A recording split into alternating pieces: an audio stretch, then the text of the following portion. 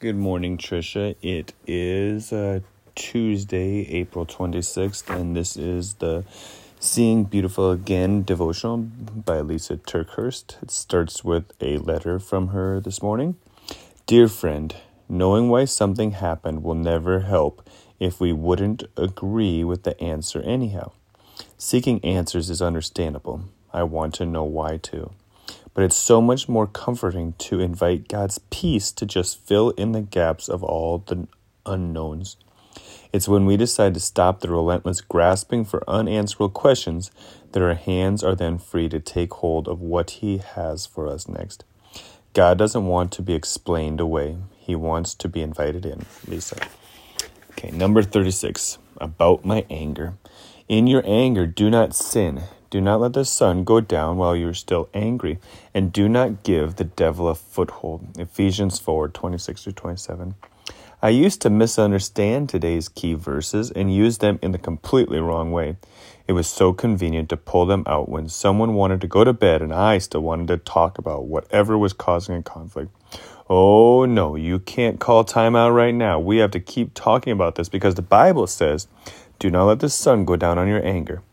Clearly, the sun is going down, so we have to resolve this. The first three words in today's key verse, in your anger, are what I've been missing. It doesn't say in their anger, they better not sin. They better not let the sun go down while we are still processing. When we read Scripture, we have to make sure we're reading it for what it actually says and not reading it for what we want it to say. So when I read these verses for what they really say, I realize it's not so much about resolving all relation issues before 9 p.m.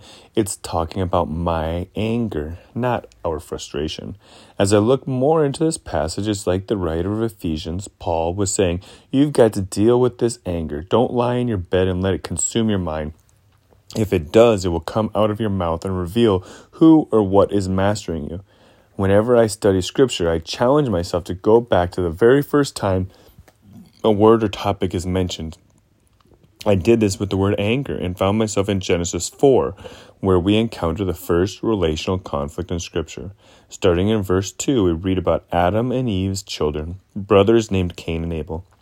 Now Abel kept flocks, and Cain worked the soil. In the course of time, Cain brought some of the fruits of the soil as an offering to the Lord, and Abel also brought an offering, fat portions from some of the firstborn of his flock. The Lord looked with favor on Abel and his offspring, but on Cain and his offering he did not look with favor. So Cain was very angry, and his face was downcast.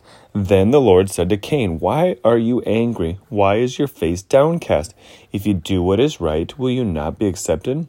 But if you do not do what is right, sin is crouching at your door. It desires to have you, but you must rule over it. Now Cain said to his brother Abel, let's go out to the field. While they were in the field, Cain attacked his brother Abel and killed him. Genesis 4:2-8. I've known the story of these two brothers for years, but I missed a really important detail. In between Cain getting angry and killing his brother, the Lord came and talked with him. The Lord himself said to Cain, why are you angry? Why are you doing that? Why are you letting your anger consume you so much? Why is your face downcast? And suddenly, it's not so much a story about Cain and Abel. God is speaking to me, and I'm blown away by this pattern God revealed to me in Scripture. What we let consume our mind makes its way out through our mouth, revealing the real source of what's driving our decisions. Are we relying on our ever-changing desires, emotions, and frustrations to help us navigate what we are facing? Or are we relying on Jesus' truth that can set us free? We must always remember that we can acknowledge our feelings, tend to what needs to be addressed because of our feelings, but not be ruled by our feelings. I see it here in the story of Cain and Abel. 1, his mind. Cain refused to humble himself and allowed this anger to fester inside him. 2, his mouth. Cain was not willing to let forgiveness spill from his lips. 3, what ruled him. The sin that was crouching at his door deeply ruled over him, so much that he killed his brother. He gave his feelings the right to dictate his actions, even after God came and talked with him.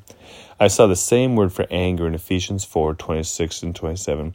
1 Peter 5, 6 and 9, and James 4, 7 through 11, if you want to look up the verses. And as I continued to read through Scripture, I became aware that I must get intentional when I go to bed every night. I must not let anger and frustration run rampant through my thoughts. But sometimes it's hard because the hurt is so fresh or the frustration is so ongoing. Those are the times I don't know what to do with myself. When I'm lying in my bed and I have unresolved feelings that just won't go away on their own. But isn't God so gracious that He gives us today's key verse and ties this valuable lesson to something we all get to see every night? As the sun is going down, I pray that we remember it's time to pause and let God tend to any strong or potentially damaging reactions to hurts that could consume us. Not letting our emotions consume us does not negate the conflict we're experiencing or our need to address things tomorrow.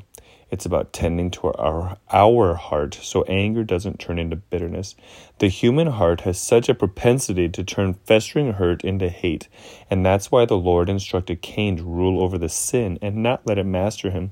The best way I know to do that in those moments when I can literally feel the anger begging me to say or do things that completely betray my true heart is to say, Father, I need your forgiveness to flow to me and through me right now so your Spirit can work in me and sweep my heart clean.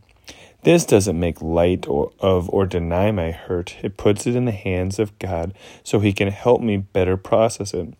Forgiveness is a complicated grace that uncomplicates my anger and helps me see beautiful again. Don't read past that statement too quickly. Remember, our ability to forgive others rises and falls on whether we lean into what Jesus has already done. I must receive His grace for me and then allow that same grace to freely flow through me to others. This is the Spirit of God working in us. And where the Spirit of God is, good can be worked. Peace can be found. Healing words can be spoken. Balled up fists can be released. Gentler answers can be given. Progress can be made. The enemy can be defeated. God can be glorified. And the watching world can see more and more of the reality of Jesus in us. Jesus, remind us when the sun sets each day that it is time to sweep our hearts clean of any lingering anger and forgiveness. Thank you for the forgiveness you have extended to us.